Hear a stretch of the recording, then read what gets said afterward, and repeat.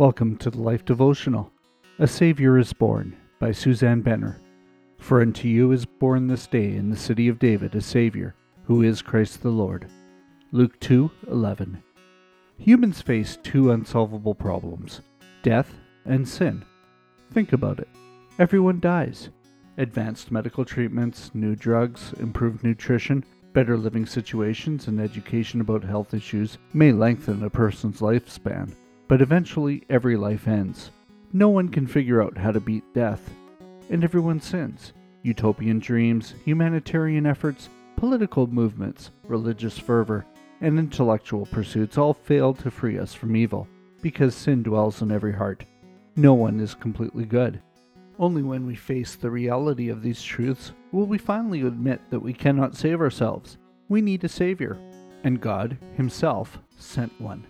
Throughout the Old Testament, God promised to send a Redeemer, one who would do for humans what they could not do for themselves. This perfect lamb would be sacrificed once, for all time, and for all people. In fulfillment of these prophecies, on a dark night over 2,000 years ago, angels proclaimed, "A Savior is born." Jesus came into this world, a helpless baby. He revealed God and lived, completely human, among us.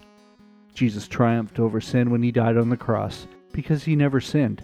His death paid the penalty for our sin. Then Jesus defeated death by rising from the grave. Neither sin nor death had any power over Jesus. So Jesus solved our humanly unsolvable problems. His very name, given by God through an angel, Matthew 1:21, means the Lord saves. A prayer for today. Great and merciful God, thank you for saving me. Only you could defeat sin and death.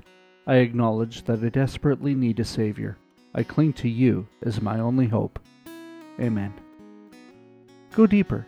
Spend some time thinking about the reality of the human existence. Ask others what they think the human dilemma is. Share the joy you've discovered when you understood that Jesus is the solution to the human dilemma. Can we pray for you? Come see us at thelife.com/prayer.